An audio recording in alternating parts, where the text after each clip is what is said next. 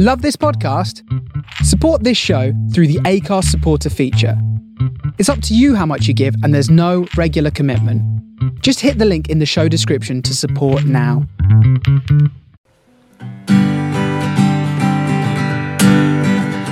Come to you from underneath a peach blossom. It's time for an episode of Be Awesome. Find positivity throughout your life and work. Just like our mascot rooster, Steve the Jerk.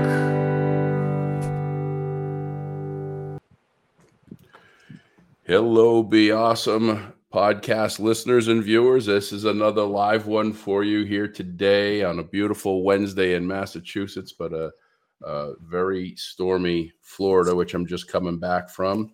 And I am excited. Today's podcast, I'm excited about every podcast, but this is a new story for me, and how I got to meet our guest today.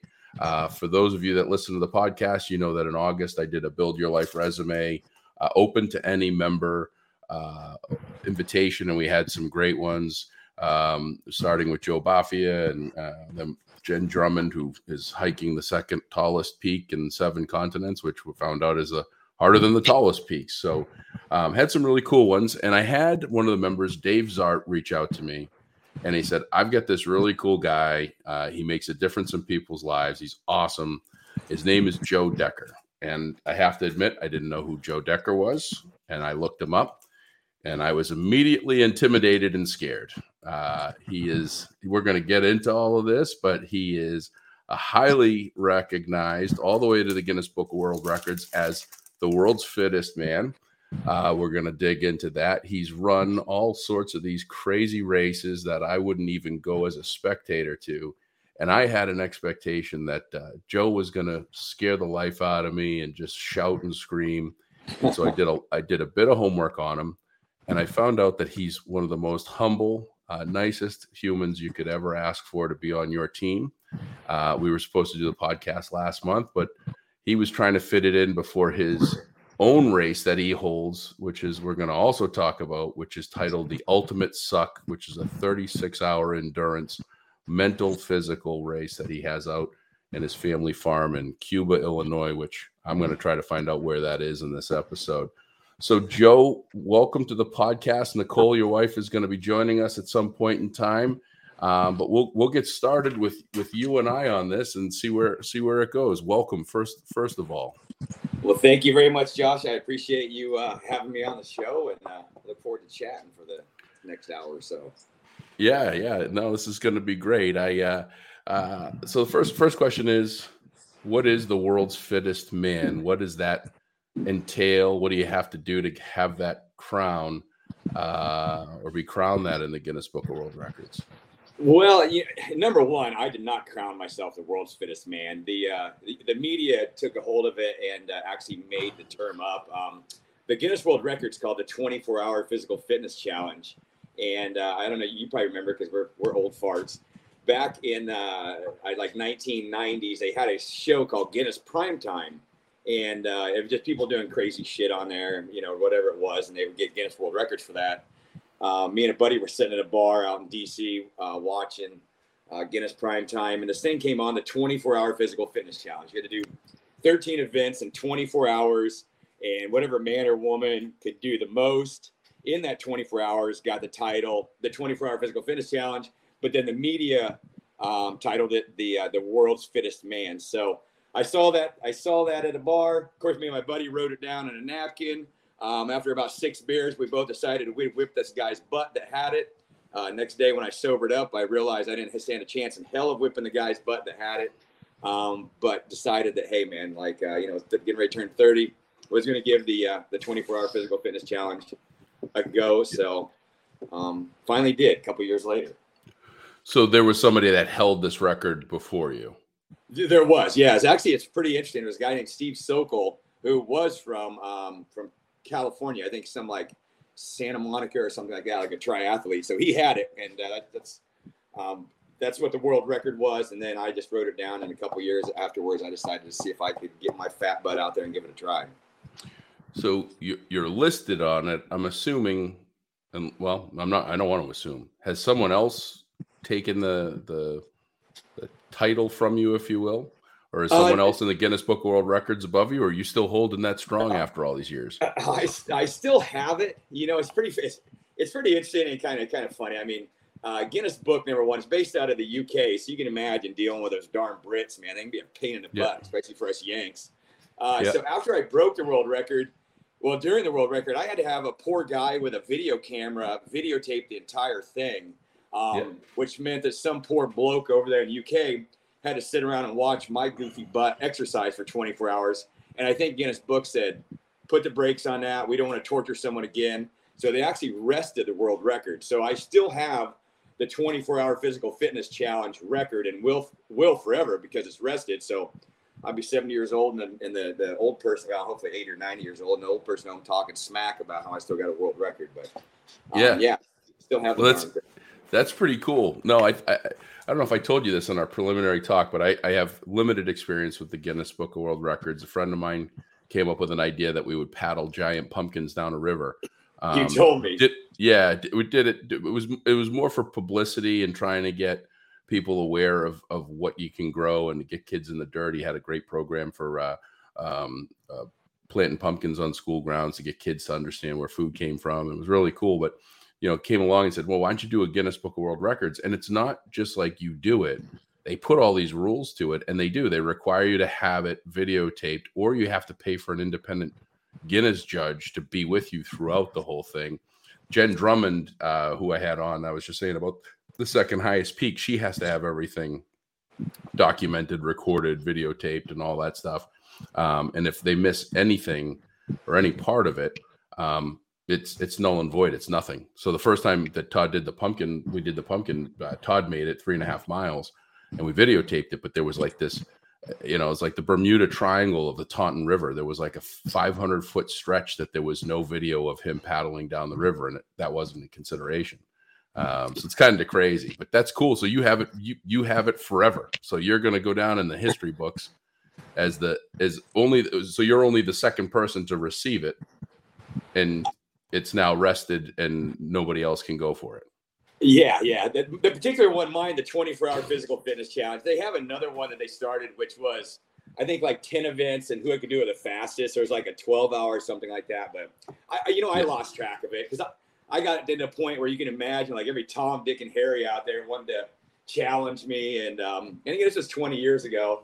And I'm like, dude, I did not do it to like meet your ass on the playground and see who's like, who's the toughest. I did it for me just to see if I was capable of succeeding at a challenge and a goal that I set out there, and then hopefully motivate and inspire others. So I didn't do it for my ego or for the fame and fortune. Well, there was not much fame and not a whole lot of fortune that came with it, but it's just more to see if I could just break the record. And so I'm doing my math. You're either approaching or at 50. 52. 52. Okay. You don't look like a day over 51. So good job. Thanks. So at 52, were you always doing things? Were you always looking? Have you always challenged yourself to difficult things, or was this just a point in time in your life? I've been in bars with my buddies and we challenge each other to things, not to that extreme. I go, yeah, I can do it. Why not? But not to that level. Where did that come from? Josh, I guess I always have been. Like, I grew up on a farm and played football in high school and was going to play college ball, but got a really bad injury called anterior compartment syndrome. About lost my leg from the knee down. So I wanted to go to college, but my dad was a farmer and my mom was a janitor, so I didn't make enough money and went into military, challenged myself in there, got in really good shape, and excelled while I was in the airborne infantry with the 10th Mountain Division, and then got out and unfortunately got into drugs and alcohol really bad when I lived out in New Orleans. So I challenged myself with the dark side of the dark side of the force, and that didn't go so well. Became extremely good at that. So that's kind of when after I kicked the whole habit, I needed something to kind of replace the addiction that I had, which was with the drugs and the drinking. And so fitness came in. And then from that point, I'm like, well, let's see, you were the best at doing all this other crap, can you be the best? And just being the best is just a personal challenge, not better than anybody else, but just the best that I personally could be. So I always had it there. So yeah, and you know, was able just to turn around and turn it into a career and into a business now as well too. Your mom was a custodian. Was she a custodian in schools? She was, and I tell you what, she was the best damn custodian around, man. She always taught me, if you're gonna be good at something, or be, you know, if you're gonna do anything, be the best at it. You know, so you know, that's kind of like I got a lot of it from her. Yeah. So I didn't know that, and I'm a massive advocate, fan, supporter of school custodians specifically. They're not thanked enough, and they have an amazing job in front of them. In many cases, it's the first and last smile opportunity many kids get today.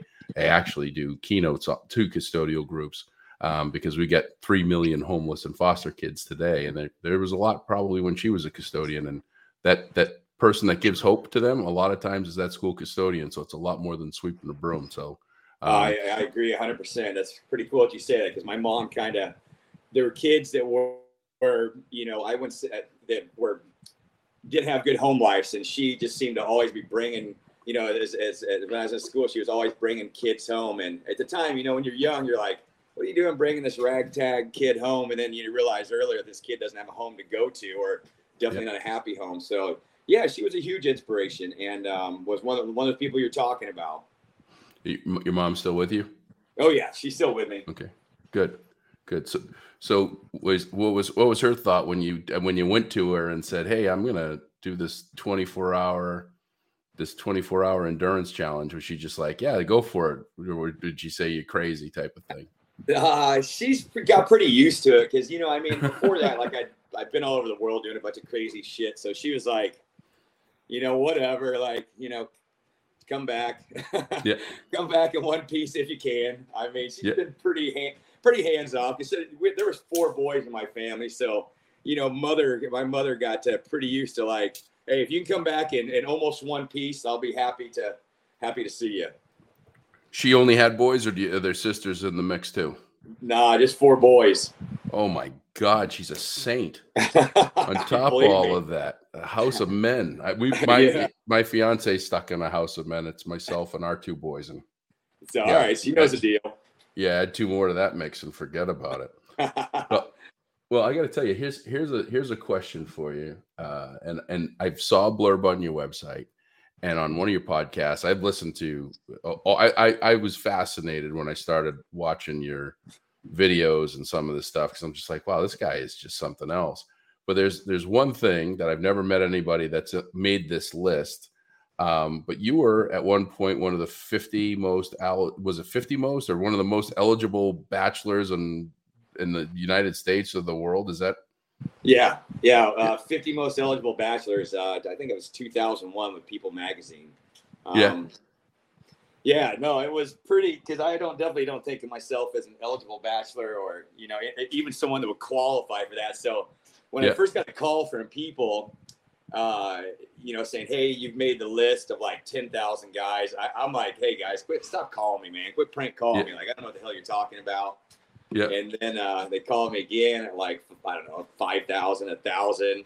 I'm like, whatever. And then finally at 100, they're like, man, you made it to 100. And I'm kind of like, again, like, yeah, okay, that's cool, whatever. And then they called me at 50, and they're like, hey, you're one of the People Magazine's 50 most eligible bachelors. And you imagine, I was pretty shocked. That's one thing my ugly ass didn't think the way the list I'd ever make would be People Magazine. Yeah. It was pretty interesting, though, you know? We need a little bit of an update on that. Perfect time. It was perfect timing. Yeah. Whoa, wait a second. Lots happened in 21 years. Hey, Nicole, welcome. Perfect timing. Doing good. Centered on here. There we go. Yeah. So, Jogi got off the camera somehow, I think. Let me just. Yeah. Yes, just might need just bounce back and forth, but that's all right. We'll keep the camera on Nicole as you're talking about the Bachelor. So who were some of the 50 that you were in the? I mean, it was just a list, right? It wasn't like a competition. You weren't like getting votes or anything.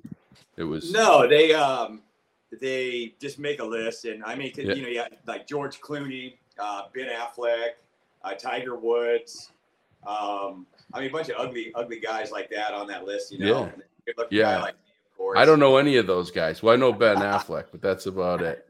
Yeah. Well, needless to say that when they flew us all to a club, lower Manhattan somewhere, and me, I'd never done anything like this, so Nicole likes to laugh about this story. There's 700 women I know because I was told afterwards standing out there in this line. So I stand in the line. I'm like, well, this is the entryway. And then I was there about a half an hour, and some woman comes up. And she's like, "Are you one of the bachelors?" I'm like, "Yeah." She's like, "Honey, you don't stand in the line." I'm like, I have no idea, man. I'm just an old country boy, you know. I'm like, shit, I'm just gonna stand in this line and wait. So VIP, and it was a pretty interesting experience because it was June of 2001, and needless to say, the VIPs didn't talk to us, us lowly individuals, but the guy they ended up talking to was a firefighter from New York, and so we hung out and exchanged numbers, became buddies, like drank, and kept in touch. And then unfortunately, he died in the towers of 9/11. So it was pretty sad that the only guy that I really talked to was a firefighter from New York. But pretty surreal experience. Wow. That's wild. Yeah. And you were so you were like the original like Bachelor reality TV show, a bunch of women looking to meet that single guy in lower Manhattan. And Nicole, you weren't in that line, were you? No. Yeah. No? Yeah. Except it was real reality because there was 50 of us, and there was a 700 capacity club. They have 700 women, and I'm just gonna tell you, man, it was I'd never been exposed to anything like that. They gave me like 2 volunteer, they called them handlers, like to get my drinks and stuff like that. So I'm kind of like, damn, man, this is I could get used to this lifestyle. Yeah.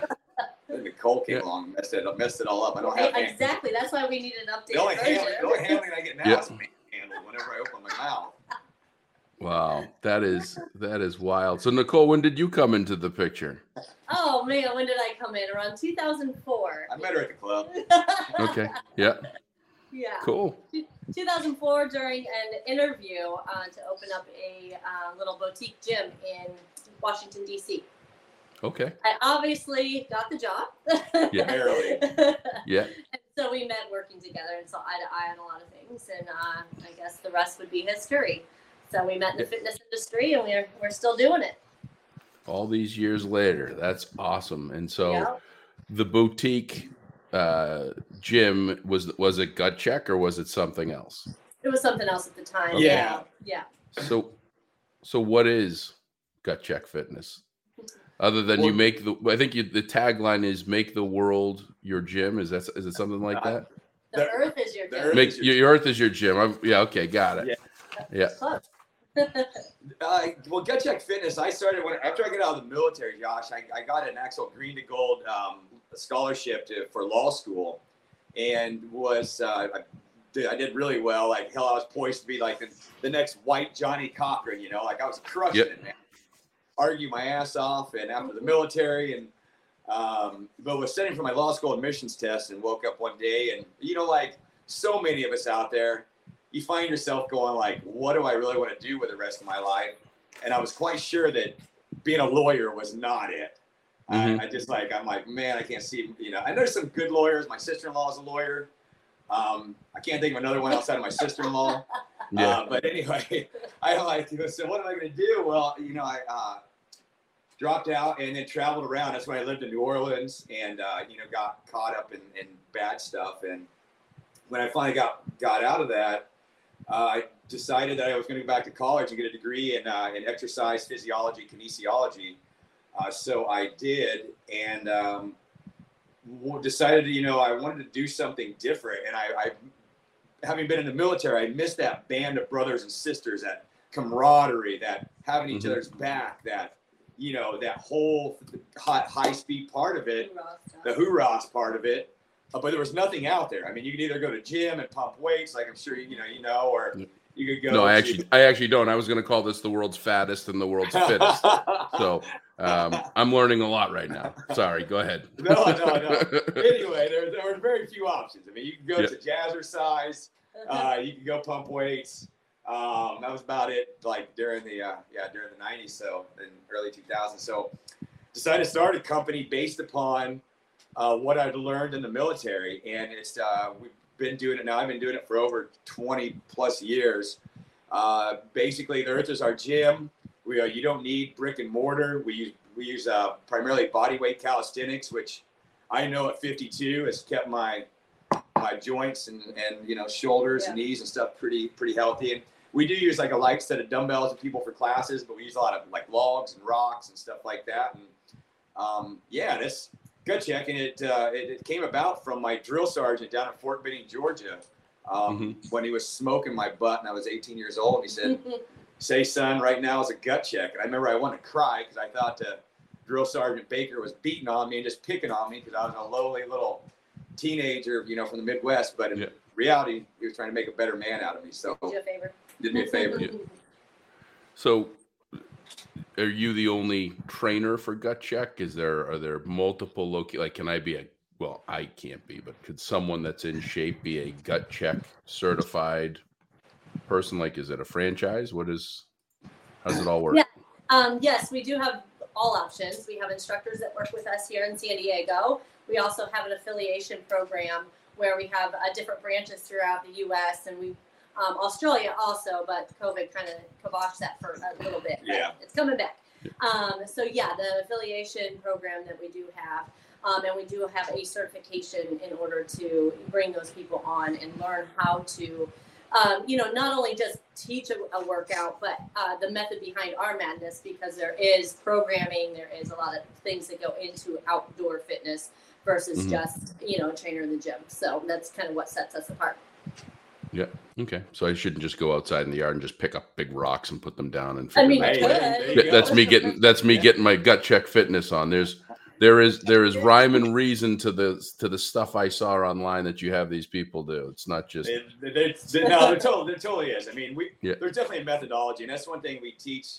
I mean, definitely with all the classes that we do, but also with our affiliate program too, is how to program weekly and turn it into longevity. And because my thing is like, listen, it's not about big biceps like Arnold or a big old booty like Kim Kardashian. I mean, ultimately, I think like, the thing about health and fitness is just growing old with your pride and your dignity somewhat intact and being able to leave this life, which we're all, going to eventually, with your head held high and again, be as proud of a man or woman as you can and somewhat have your body and your faculties intact. And that's kind of what our goal is. It's not just it's not weight loss or supermodel bull crap or all that. Quick fixes. It's not quick fixes. It's a lifestyle. Yeah. Have fun. Yeah. No, that's awesome. And I had Will Schneider on. I don't know if you've listened to many of my podcasts, but he was my last podcast. I'm still trying to get it approved. We tend to keep it PG-13 with the swear words, but I think we got a little passionate in that episode out of 100 and some odd episodes.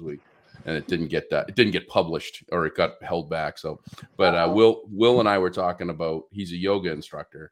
He's more than a yoga instructor, but that's one of the things he does is yoga. And I don't know if we talked about it on the podcast or offline, was like, how did COVID impact, your day to day? Because your job, your livelihood involves being close to people during a pandemic. I'm a public motivational speaker. I'm the hype guy as my new title, because inspiration, motivation speaking, I think, is overused and a lot of people don't do it. They just say that they do. So, but as a hype guy for audiences, it shut me down completely. And I didn't embrace virtual. Like, I didn't embrace Zoom. Is that something, and where you guys are making the Earth your gym, I'm guessing that you're not in like a square box of space. Like, did you do that? If you did, how hard was it? And then I guess the second part of that question is, are you doing virtual today? Yeah, good question.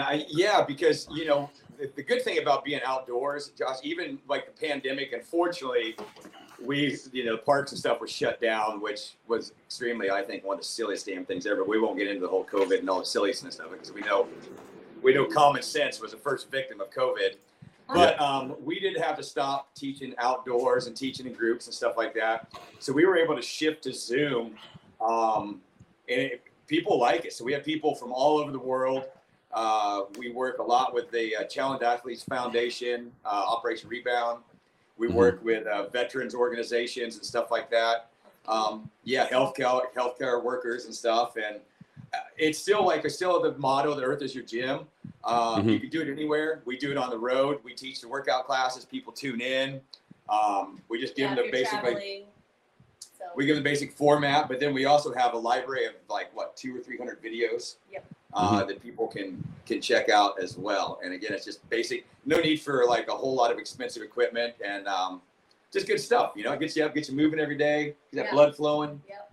So I could buy, and I'm in Boston. I don't know if you have any affiliates out here, but let's just say I fall in love with the program. I could buy a membership and do online live and recorded.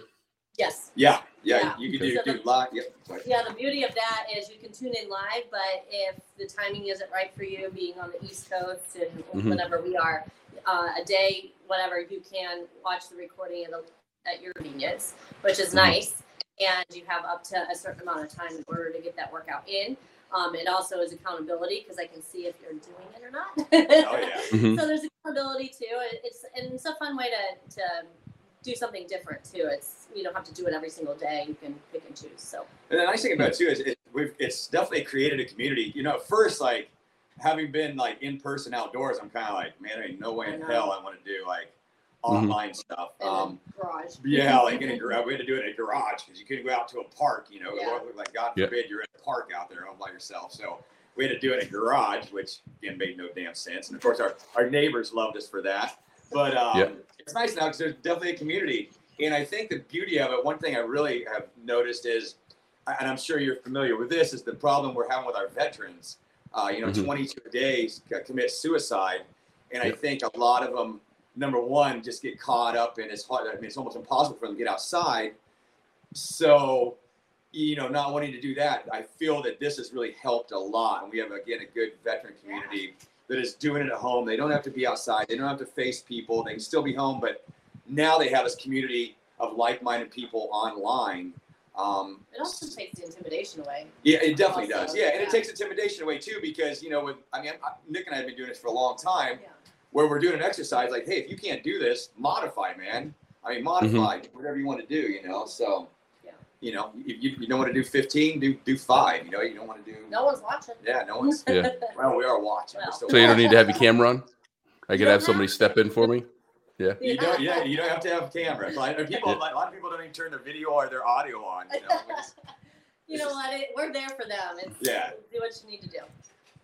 So you guys seem too good to be true as far as just your attitude and your mindset and all this stuff.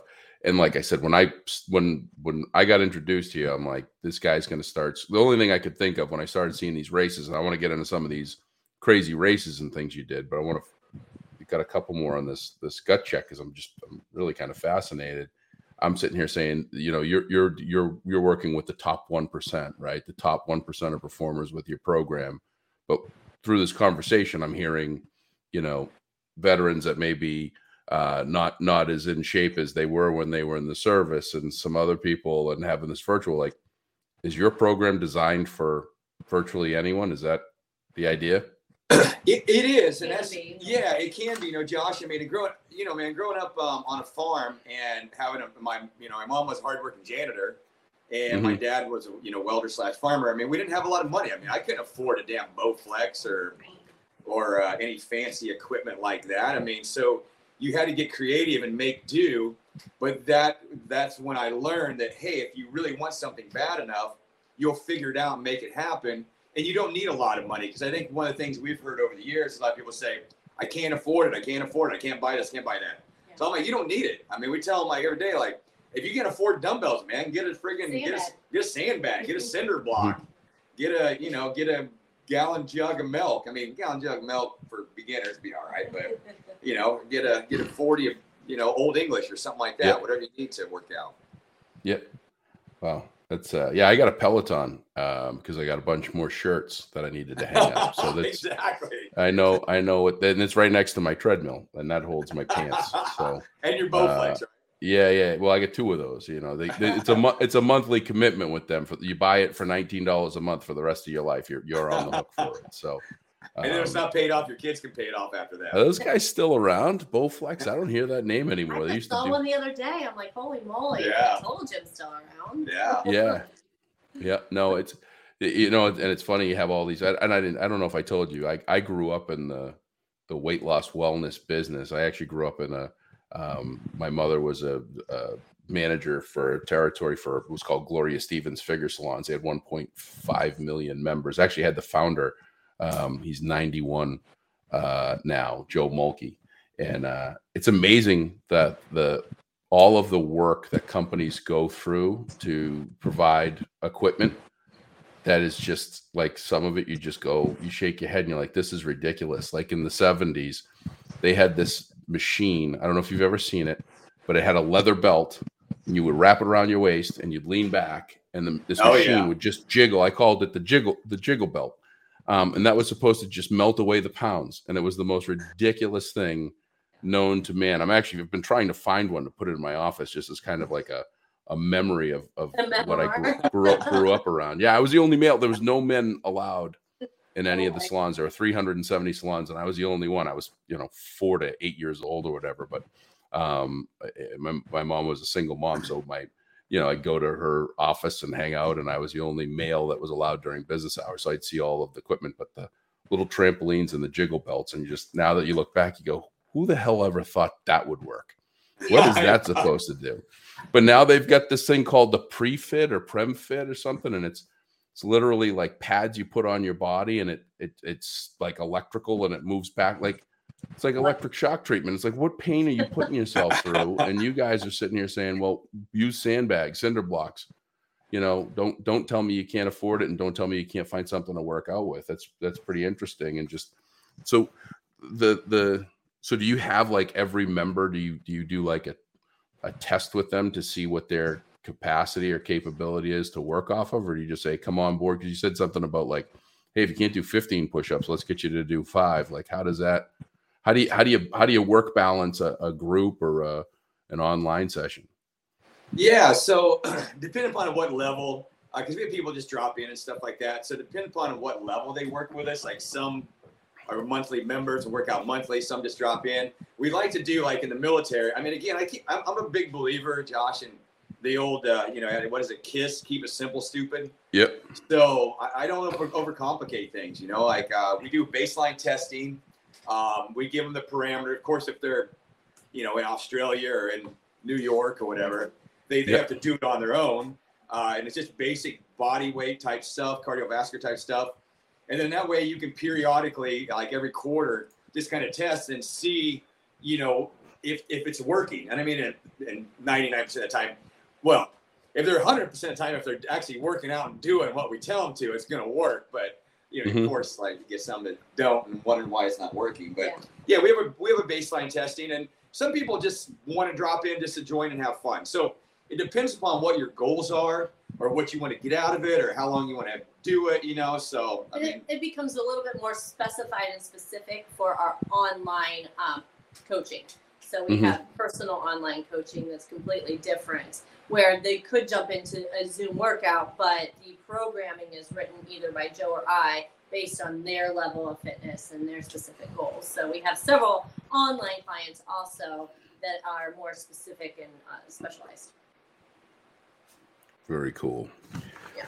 I want to get into your races and all this other stuff, but before I do that, because you seem like a winner, and I saw this somewhere. Did you win a game show? I actually, Did you? yeah, I actually, so about the time of the People magazine, after the Guinness book, like just everything kept coming out of the woodwork. For me, again, man, I'm a farm boy from the Midwest and an Army vet. That, so the one thing people they didn't know is that, I was an honors law school dropout.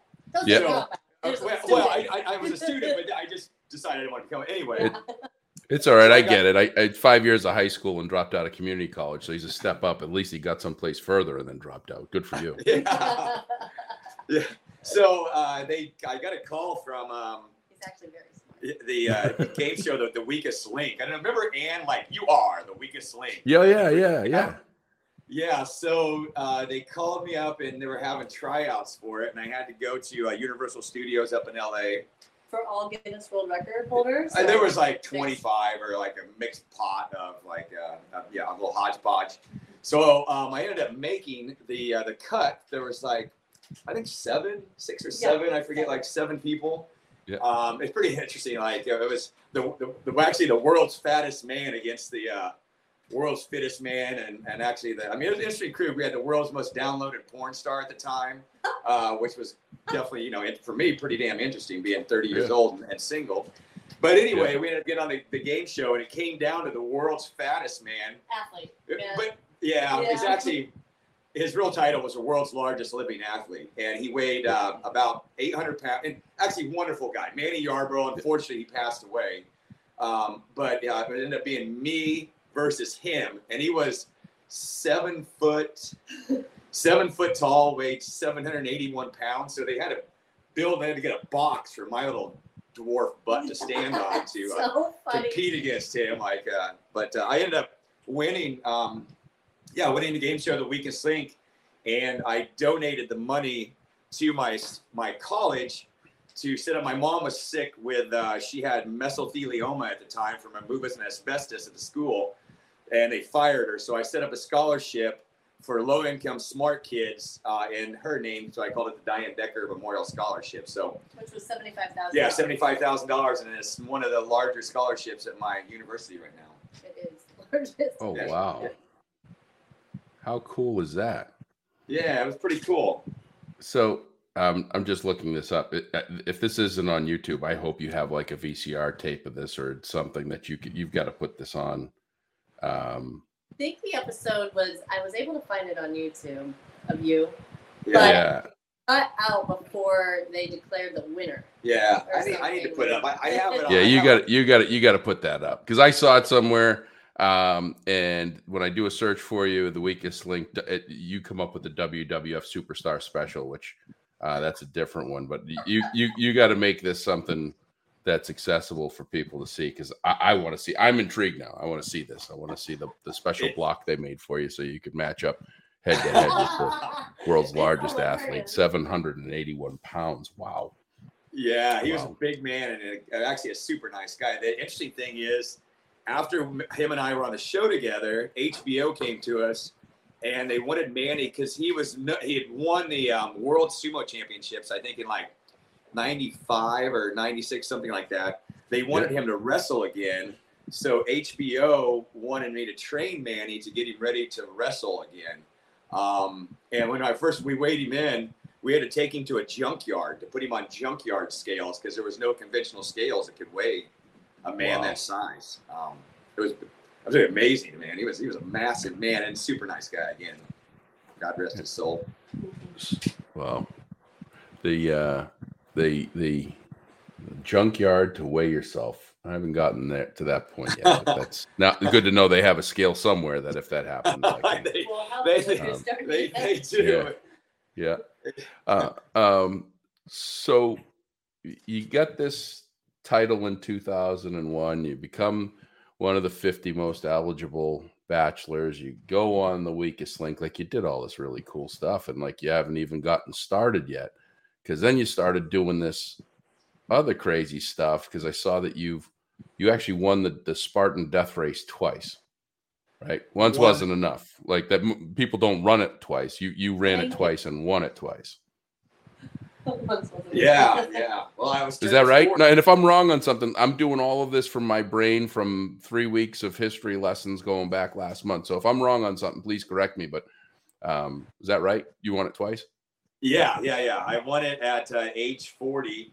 And again, you know what? I see a challenge. I see some out there that intrigues me and motivates me. I'm a big believer in, if you're going to do something, do it the best that you can. And so train for it, just using the same workouts that created with a company, Gut Check Fitness, and won it at age 40. And then I actually enjoyed it so much. You had so much fun. Yeah, it's so much fun. I got flesh-eating bacteria. All kinds of good stuff. So I went back and did it again at age 41. Yeah.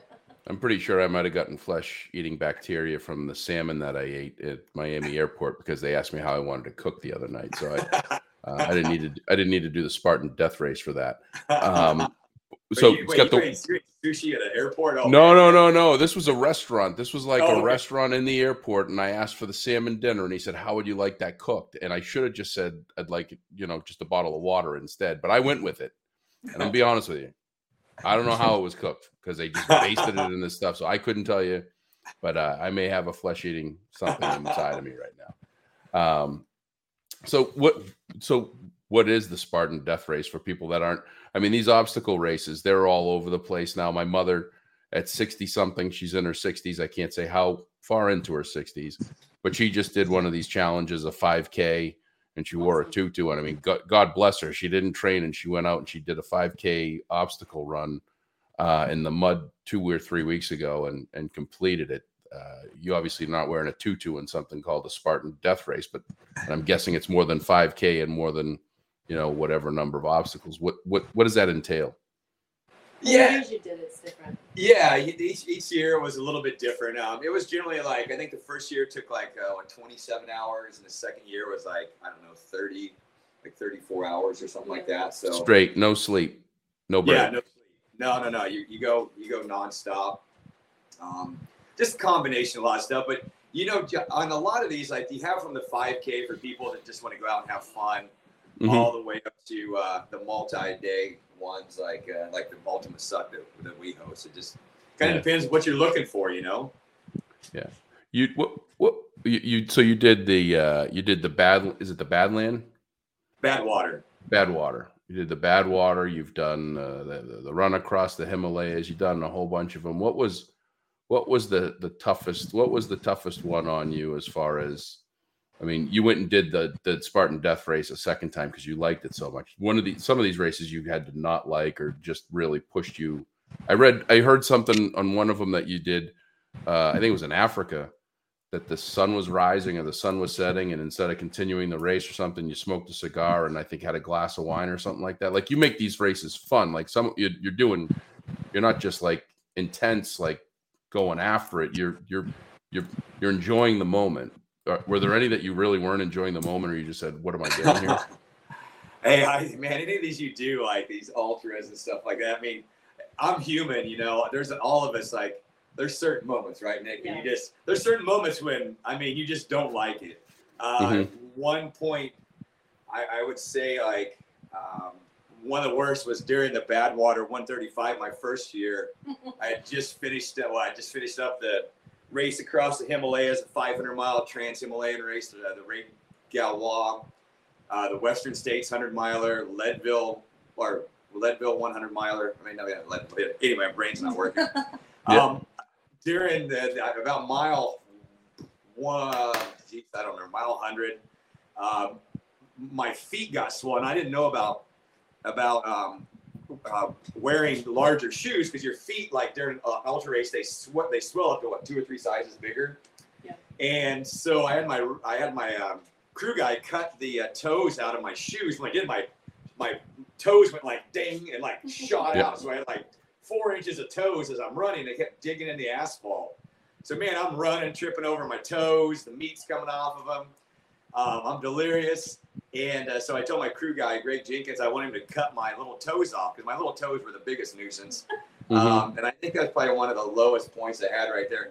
He argued with me for quite some time about cutting my little toes off. And you know what? The next day, or when I finally did get to sleep, woke up, I was very happy that he didn't cut my little toes off. So that was probably one of the lower points. And I would say, I would give you this advice, guys. You do something like that, no matter how much you want to cut off an appendage, don't do it during the event. Wait till afterwards, think about it. If you want to cut it off, go for it.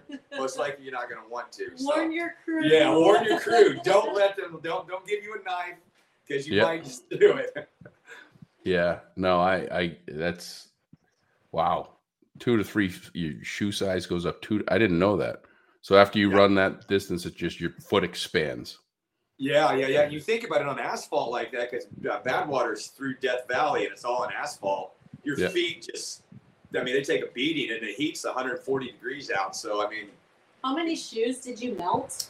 7 pairs of shoes. Melted the soles off 7 pairs of shoes. During how many hours were you going when you hit 100 miles? Boy, I don't know. Like maybe 30. Like maybe 30 hours or something like that, like 20. Like, yeah, I don't remember. Like a long time. Are you a really patient person? I am, except when it came to marriage, boy. I don't know about it. Marriage.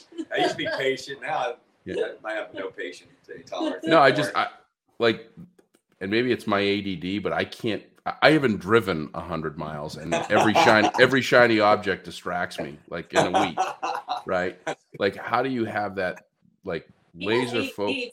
Oh, I do too. How do you have that laser focus and that ability to just, like, I'm being honest with myself. I'm just sitting here going, you know, and I think it takes a certain. I've got a great friend, Ed Rossich, who lives out in California, that he's in his 50s and he's been running ultras, and he tried to run across the country and was done run across Georgia, and he does it for like fun.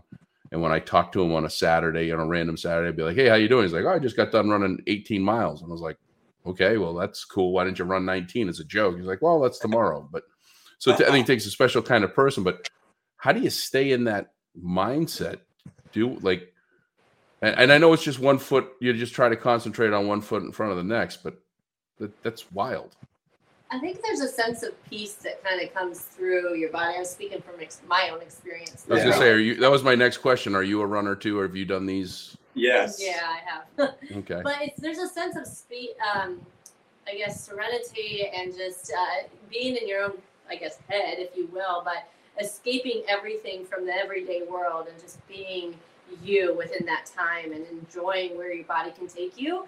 And, you know, appreciating everything that's around you. I mean, yeah, it sucks at certain times, but yes, it's beautiful at other times. So It's just interesting, you know, when you're doing these races and you're out in the middle of nowhere, it's like, well, I couldn't drive on this trail. I might as well just look around and see the beauty of everything. So that's true. I think, that's the reason why I got into it, but. I agree with Nick, and you just kind of like, I don't know, it's weird because I've been diagnosed with ADD and OCD and OPP and all kinds of crap like that. Yeah. And you just kind of go in a zen. You just get inside and you just shut everything down. And it's really nice because if you're a person, you know, like yourself, like it's hard to let that go. And I think being able to have that is like, it's nice because it gives you kind of a little reset. You know, Josh, you just get back and you're like, all right, this wasn't so bad. You know, like I needed that. That felt good. Yeah. Yeah. And you know, sometimes some people need to feel pain to feel alive again. Like this one. Yeah, I don't. And I'm not saying pain, you know, injuring yourself, but feeling, you know, the hurt, the grind, the, you know, one step forward. Have only 2 more hours of this, or, you know, 1 more mile that's going to take me 2 hours. Who knows? But it's kind of that sense of mentality too, I think. I agree. And were you a runner? Because you were a paratrooper, right? Yeah. In the military. No, hell no, man. I'm a powerlifter. Yeah, I was.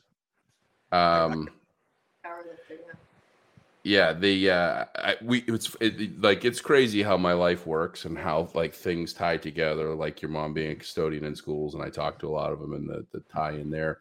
I actually did a podcast yesterday, so I was supposed to be in Key West Sunday, Monday, and Tuesday for a leadership summit, and I was down there Sunday, and Monday midday I decided to leave, and my co-host on my other podcast, Paul and Ken, who was a dear friend for 20 years, we did a debrief, and we had the view of the water and the waves and all that stuff going on. But one of the attendees, who's the facility director in Oregon, was a paratrooper, and he just kind of shared a story with one person that someone overheard, and he had it shared. And he was a paratrooper, and his chute failed. And so he told the story about his chute failed, and then by the time he had to cut the chute, and then the secondary, and he was already on the ground and ended up messing himself up pretty good. So I'm sure there's some endurance involved in anything in the military, but I'm guessing jumping out of a plane, you're not running ultra marathons after that. You're trying to drop as close to wherever it is you want to go. So were you always a runner, or was this just part of the bar challenges that you got, which like, hey, I wonder if you can do this, and then I sit here and I look at a couch to 5K, and it's like, how do you do that? And you're, you know, it's funny that you asked that. I don't think about it a whole lot. I just, to me, it's like I've always been doing it, but I haven't. It was one of those things. I was a weightlifter. I was actually a competitive power lifter all through high school, and even did competitive powerlifting with the Army team and strongman stuff as well. And one day, again, like you said, that bar games, the buddies like bet me I couldn't run like I say a mile. I think it was like 2 or 3. And I think I did, but I think it damn near hospitalized me. So after that, I'm like, all right, well, if you can hardly run 2 or 3, let's see, can you run 4 or 5? And started doing it. It just always like, I was like, okay, if you've done that now, let's see if you can do that. And then just. Powerlifters aren't supposed to run. Yeah, powerlifters aren't supposed to run. So, but then I think one of the things in the 90s, like there was no one to mentor me. I didn't know of any competitive powerlifters that were competitive ultra runners too.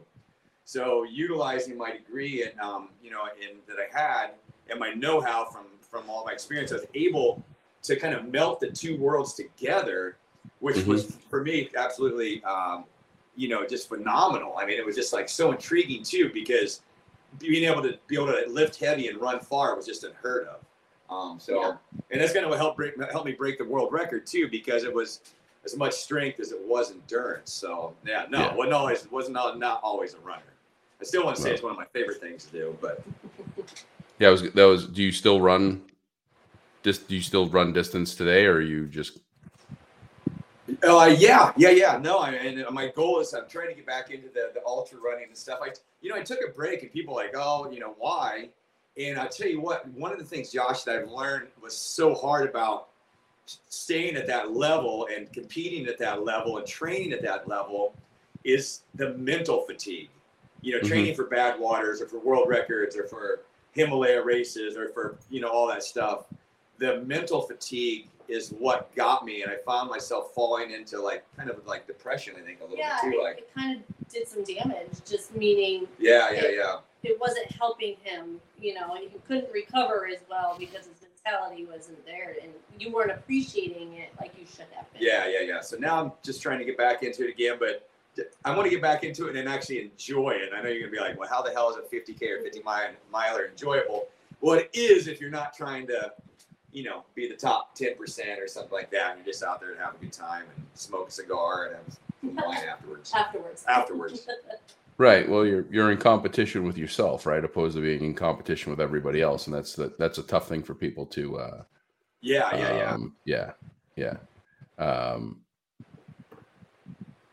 David Zart just said, FYI for Joe, I am in Tennessee and will crew the Barkley.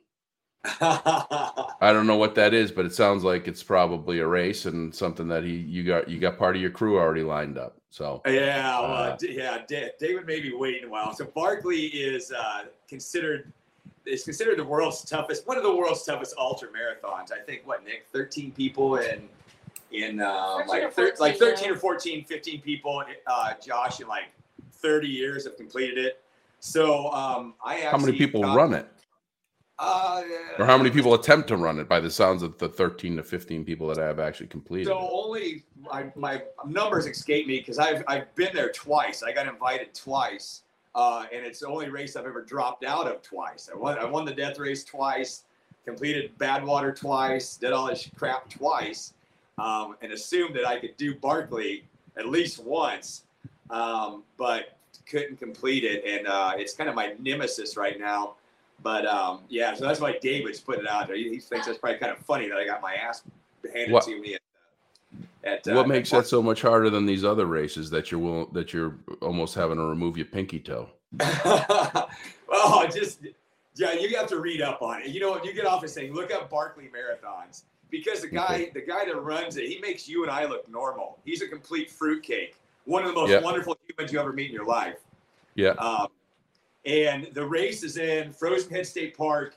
What happened was, the guy that shot Martin Luther King, what was his name?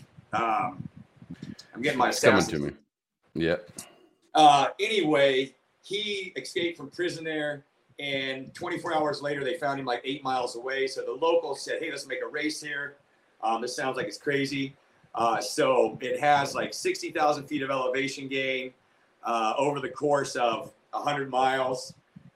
You have to find trees. You have to find books in trees at night. It's absolutely insane. I mean, the fog becomes a factor. The elevation becomes a factor. There's absolutely no trail. So you're bushwhacking the whole way. So, there's all that. So yeah, you look at that's the Barkley, and it's still one of my favorite events out there, and it's one I've never completed. Well, James Earl Ray. James Earl Ray was who James assassinated. Earl Ray. Yeah. I was thinking John Wilkes, like wrong person. Yeah. So it's not just running; it's everything. I mean, it's navigating, it's land nav, and a lot of it's luck too. I mean, it's just luck, because I know one of the years the fog was so thick I couldn't see my hand in front of my face, and you're trying to navigate in the mountains for 100 miles and you can't even see your hand. So, you needless to say, not many of us made it very far in that year. But anyway, is there a time limit to this? Is that why it's not finished by many people, or do people just give up? It's either 60 or 100 hours, but most people get timed out. So there's a 20-mile loop, and you got like an X amount of hours, like 14 hours or something, to make it per loop. And if you don't make it, I think then you get timed out. So it's pretty common to get timed out. Wow. Well, I'm gonna look this. I'm gonna have to look this stuff up. So you started your own race. I did. Competition. Is it called a race? Is it? It's really it is a race. It's a competition. It's really not about who's the winner, who's the loser. Excuse me. It's really I wanted to set up an environment, Josh, to where people could come out and test their limits. But I wanted it to be a blend of all the cool stuff that I've done over the years. Mm-hmm. So the powerlifting, the strongman, the military component. I mean, we have a gas chamber. We have, we have all kinds of military type stuff. You have. Let's step back at gas chamber.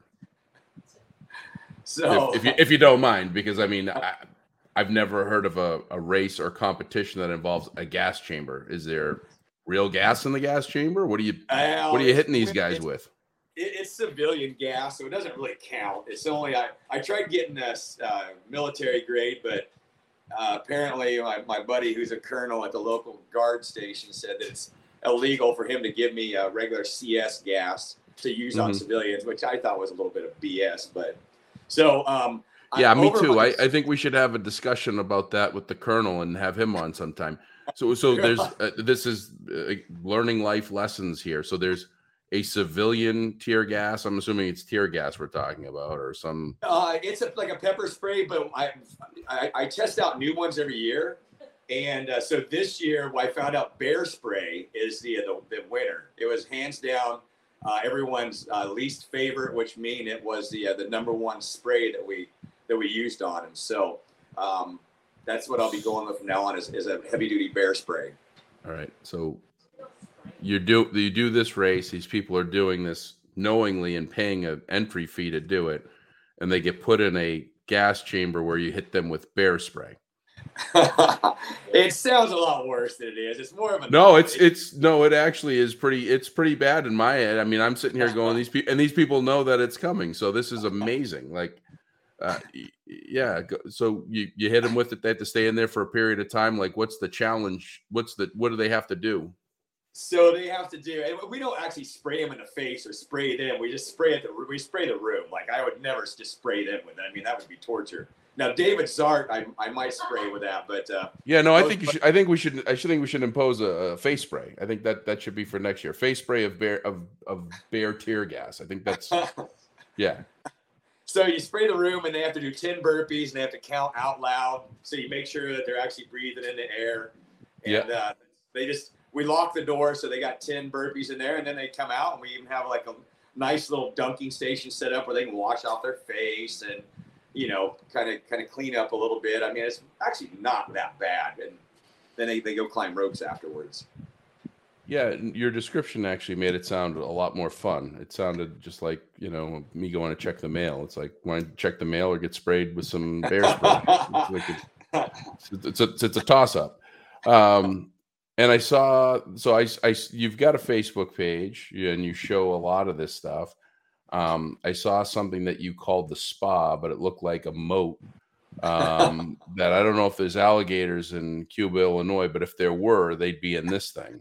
Do they just swim across that a couple of times, or what does that entail? Yeah, they swim across it at like 2:00 in the morning, and they all call it a spa. It's actually really nice. I mean, it's pretty warm, and they can get in there and kind of clean off a little bit. They do the spa, and yeah, they got there's just a ton of like really fun stuff, like the spa and the gas chamber and the ropes and the strong man, and strong woman equipment. The spa actually looks like you'd come out dirtier than when you went in, depending on what they were going through. There's like a green film to it, which is interesting.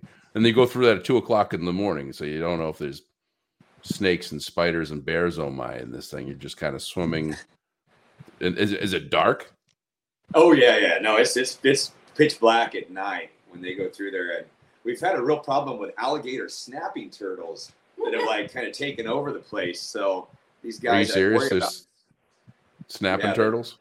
Oh yeah, they're big ones too. So I've been worried about these guys, like, you know, bothering my snapping turtles, but so far I haven't had any complaints from the turtles, so we're okay.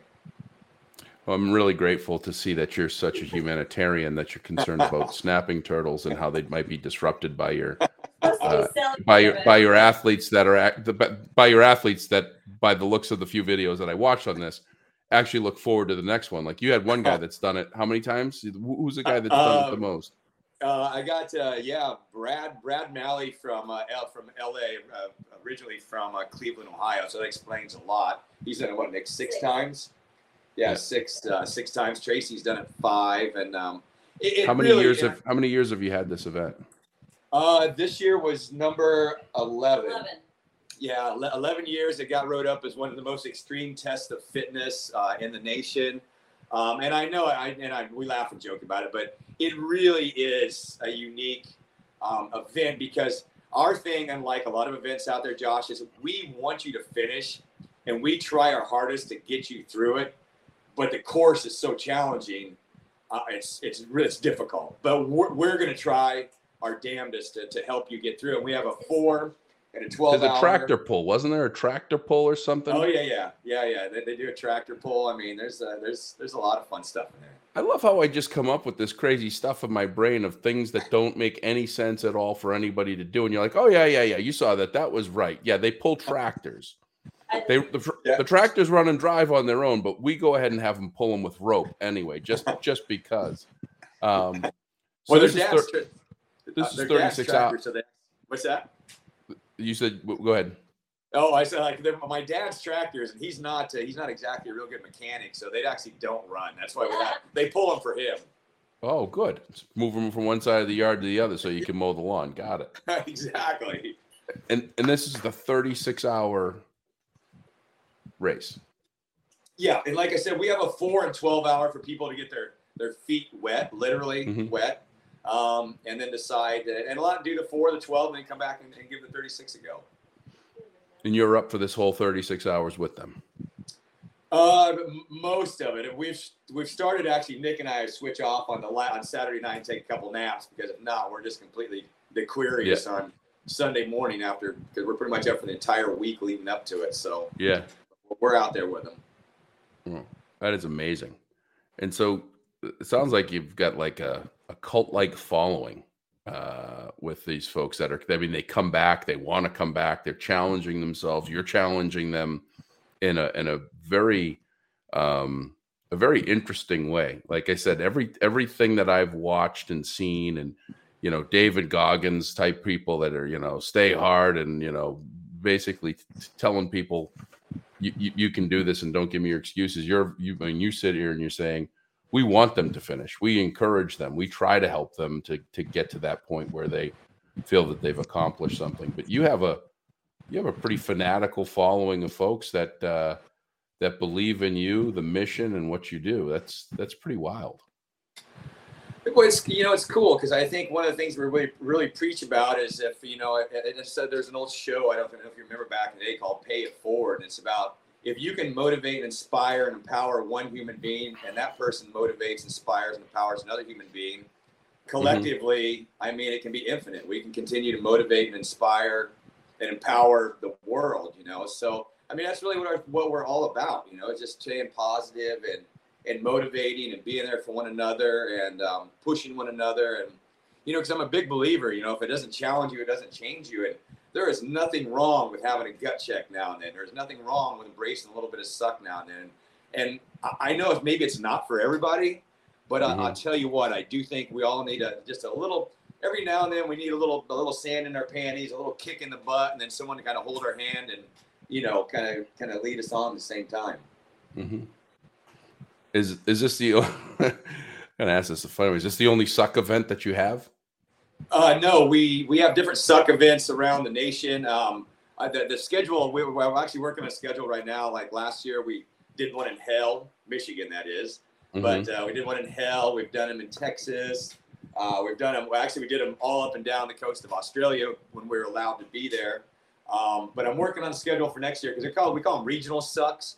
So you can come out, check it out. They're only 4 to 12 hours. And then the big ones at my parents' farm back in Cuba, Illinois, which is halfway between Chicago and St. Louis in the middle of a cornfield. No. I've got Cuba on my list of places to check out.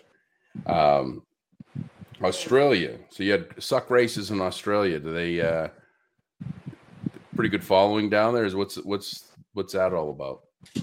Yeah, we had a really good, like I said, prior to COVID, we had a really good following. I mean, things have been crazy, and it's still a little bit crazy down there. They're just finally getting back to abnormal as those darn Aussies are. But yeah, we did, from Melbourne to Sydney to Brisbane to Perth and Adelaide, had them all over the country.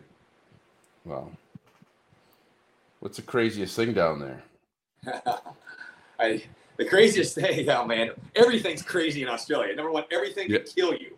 Everything can kill you and it wants to kill you. The snakes, you name it. But I think it's crazy, and I won't make it too long because the story is long, and I'm still traumatized by it. But they have these kangaroos called big reds. I don't know if you ever seen on TV like these things. Oh yeah, fighting kangaroos. Yeah. So they are 7 feet tall and like 280 pounds. I mean, they're the size of Shaq.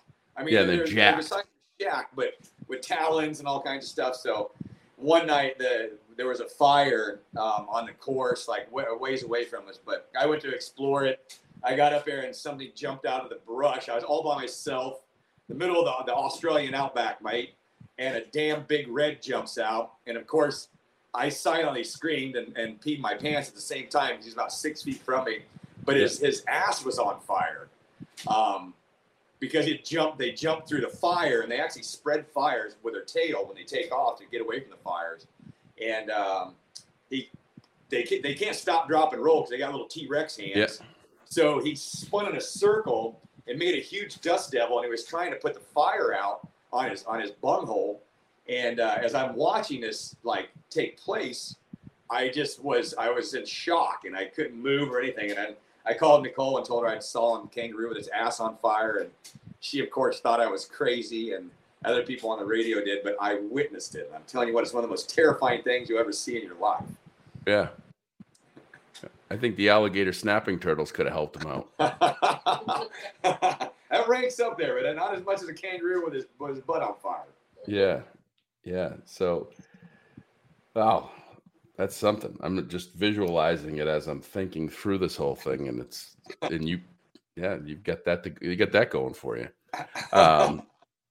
Well, I got to tell you, I mean, we can cover anything else that I might have missed on this, but I'm going to take a selfish shift on this, as I tend to do at the tail end of the podcast, which is something that I'm self-interested in.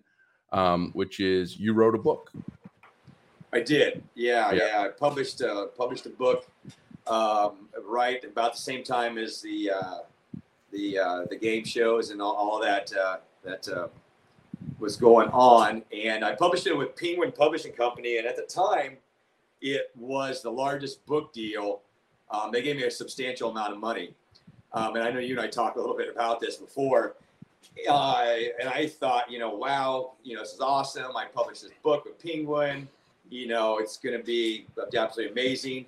And it wouldn't say it was a bad experience. The only bad thing about publishing a book with a large publishing company is they took away a lot of my voice, and they kind of made me out to sound like a guy from friggin' like the Andy Griffith Show, kind of like yuck, yuck, yuck, like Barney Five. So I wasn't very happy with the book. The book's okay.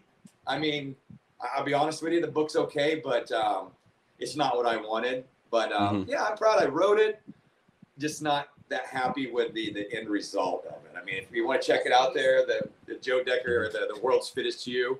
I mean, check it. People get started. Yeah, it's a good place to get started. But did you have an intention or an interest in writing the book before, or did the publishing company come to you and say, "Hey, we think you should write a book because you've got a compelling story"? Or I had an idea about writing something, putting together something, just because from my experience of training, I wanted to be more along the lines of like training for the world record and different things like that, but be able to make it doable by a lot of people out there. So yes, I had an idea, and I had a friend that was a ghostwriter and helped me put together a basic, just short, like what am I trying to say? Outline. Yeah, an outline to send to the publishing company. And the publishing company, I was all over the media. I mean, I'm on People Magazine, I was in GQ, I'm this and that. So for them, man, they just thought like, oh, crap, we're gonna make millions off this guy. And yeah. So is there going to be a book 2, and are you going to do it differently? Or are you going to hang up the book writing? You know what? I definitely have toyed with it. I mean, putting something back out there. It's just I'll be kind of lazy. I have the general format, and I definitely have the material. It's just now putting it together. And I definitely, like, you and I talk, I would definitely self-publish. I wouldn't go through a publishing company again. And then do it just because I do it because I want to do it. Like at first I did it because I thought I'd make a lot of money. I mean, I'm not gonna lie to you. And in reality, even though I did make some money, the book wasn't what I wanted. So I had the wrong intentions, and I think I kind of paid for it. So yeah, but yeah. No, I'm in the process. As a matter of fact, the goal is May 13th of next year, and I get this book sent to me by my accountability coach, Mark Resnick, who is just amazing. And when I sat down with him he was on my podcast, the Small World Story. He's actually a brother-in-law he lives here in Massachusetts, 15 minutes away from me. I met him through the Build Your Life resume, and then we never really talked. And then all of a sudden he was on one of my friend's podcasts that lives in Milwaukee. And I reached out to him and said, how do you know David Cooks? He's like, oh, he's my brother-in-law. And so we ended up talking and hanging out and having some discussions. And then we met for the first time in person a couple of weeks ago. And he sat down. And he says, well, why do you want to write the book? And I said, I just want to make, my reality is I talk for an hour and I make an impact on people. But there's a lot of people, believe it or not, that want more. And I want to give them something more. That's something that they can take with them that has more stories or more aha moments for them to be like, okay, now I understand that's why he shared that story and this is what it meant. Go deeper. And the first thing he said was, I'm glad you didn't say you wanted to do it for the money, because that's not why you write a book. And that's long and short of it is it doesn't, for the 99% of us, it doesn't make any money. And that's just, but it's just something to get out there. And I'm listening to you and I'm like, man, you could put your life story. We didn't even touch on, if you want to learn some other things about Joe, there's a number of podcasts out there. There's podcasts, there's videos. He's got a YouTube channel where he talks about a little bit more in the detail of his drugs and alcohol and his time in New Orleans. He and I shared and talked about It's real easy to spend a month one night in New Orleans. You can expedite your life cycle very dramatically and quickly in New Orleans. And I've just chosen at 47 to just my addiction when I'm in New Orleans now is grilled oysters. I stay out of the 3 beers for the price of 1, or the world's biggest beer cup, or any of the other stuff that tries to suck you in there. No, there's a ton of stuff out there that you can get deeper into, but I definitely I'm sitting here going, man, you should do a life story book. I mean, just talking about the events, talking about the experience. Like I said, I read or listened to somewhere where you're doing this intense race, and you said, I run with a cigar and a glass of wine or a bottle of wine. And you took in this, I mean, that's pretty cool. So, hopefully you share more of those stories and more of that stuff, and maybe that's what your book's going to be about. But definitely, I'd look forward to reading it. Oh, I appreciate it, man. Thank you very much, Josh. Well, I got to tell you, I think I covered a bit of ground here from all of my homework. I feel like I've become a super fan of Joe and Nicole Decker and your mission here. But is there anything I missed, or is there anything coming up that you want to share? And if not, how do people get a hold of you? How do they become members? Where do they go? All that good stuff. I'll let the boss get in here. I was going to. Thanks for having us. It was a pleasure talking to you guys. Oh, thank you. This has been awesome.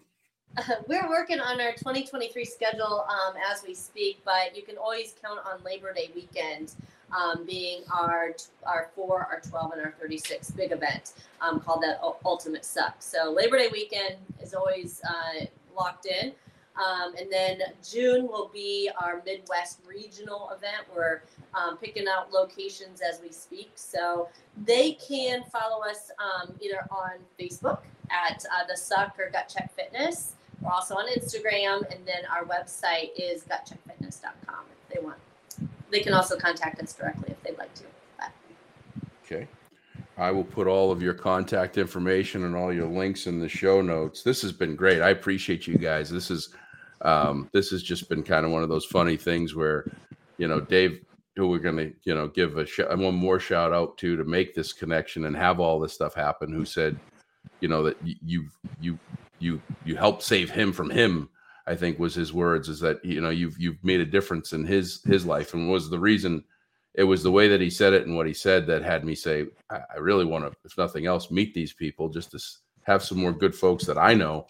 But to you guys making the time, and especially trying to make it during the setup of the race was the original one. I appreciate you guys coming on here. We'll have to have you on again next year for the race. Maybe I'll go out there in person and we can do some live video feeds. Throw me in the gas. I'm going to be honest with you. You want to be in the gas chamber, Josh? I actually think I do. I actually think that I want to see what it is that people find that they're willing to go knowingly getting sprayed, not in the face, because that would be cruel, but getting a room full of Bear pepper spray and staying in there for any period of time. That is rather interesting. So. But no, we'll definitely be staying in touch, and I appreciate you guys, and I hope you have a great rest of your day, and maybe go run for like 30 or 100 miles. And I'm going to go to the gas station and get a car wash. It's like 6 miles. That's going to be my challenge of the day. So yes. That'll be time for cigar and wine here pretty soon. It's almost happy hour here in San Diego. So I love it. I love it, because everybody else that's in your world will be like, do not smoke a cigar. Do not have a glass of wine. You still enjoy it, and that's fantastic. That was one thing I didn't get to do. Yeah, you do. Like you said, we're all going to die sometime. The one thing you don't want to do is say, I wish I smoked a cigar, or I wish I did this. And I'm not saying that people should smoke cigars, or drink wine or do whatever. But if you enjoy it with moderation, of course, you should enjoy those moments. So. Exactly. What's that moderation thing you speak of? I need to work on that, I think. Yeah, no, it sounds like you do a lot of moderating. It's yeah. No, you got the all in dialed in. That's pretty good.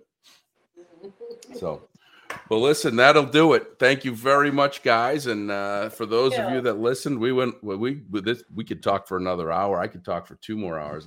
My podcasts are getting longer in length, but I think it's because I'm not putting a time limit on these things. I don't want to be Joe Rogan. Well, actually, I do want to be Joe Rogan, but I don't know that that's going to happen in my lifetime. But we'll keep trying. But this has just been great. Our guests are getting sharing so much more with us, and this is being put together just all for you to enjoy. So thanks for the feedback saying, make them longer, make them stronger. And we're going to keep doing that. And in return, hoping that everybody that's listening, that's on a podcast platform, can go ahead and subscribe, hit follow, smash, as the kids say, the follow button. And if you could hit the 5-star rating and review and do both, I give you a free t-shirt. Which appreciate your time in doing that, but it does make a difference. It does help us with visibility and let us know that we're doing a good job. And if I'm not doing a good job and I don't deserve a 5-star rating, don't click anything else. Just hit me on the email and tell me what I'm doing wrong. Josh at BeAwesome, JOSH at BeAwesome, BEAUSM.com. And I'll listen to you and take your advice and your thoughts. And maybe if it makes sense, I'll make some changes and modify it so we can earn it. So it's been another great one. And remember, if you can be anything, be awesome. Have a great day, everybody.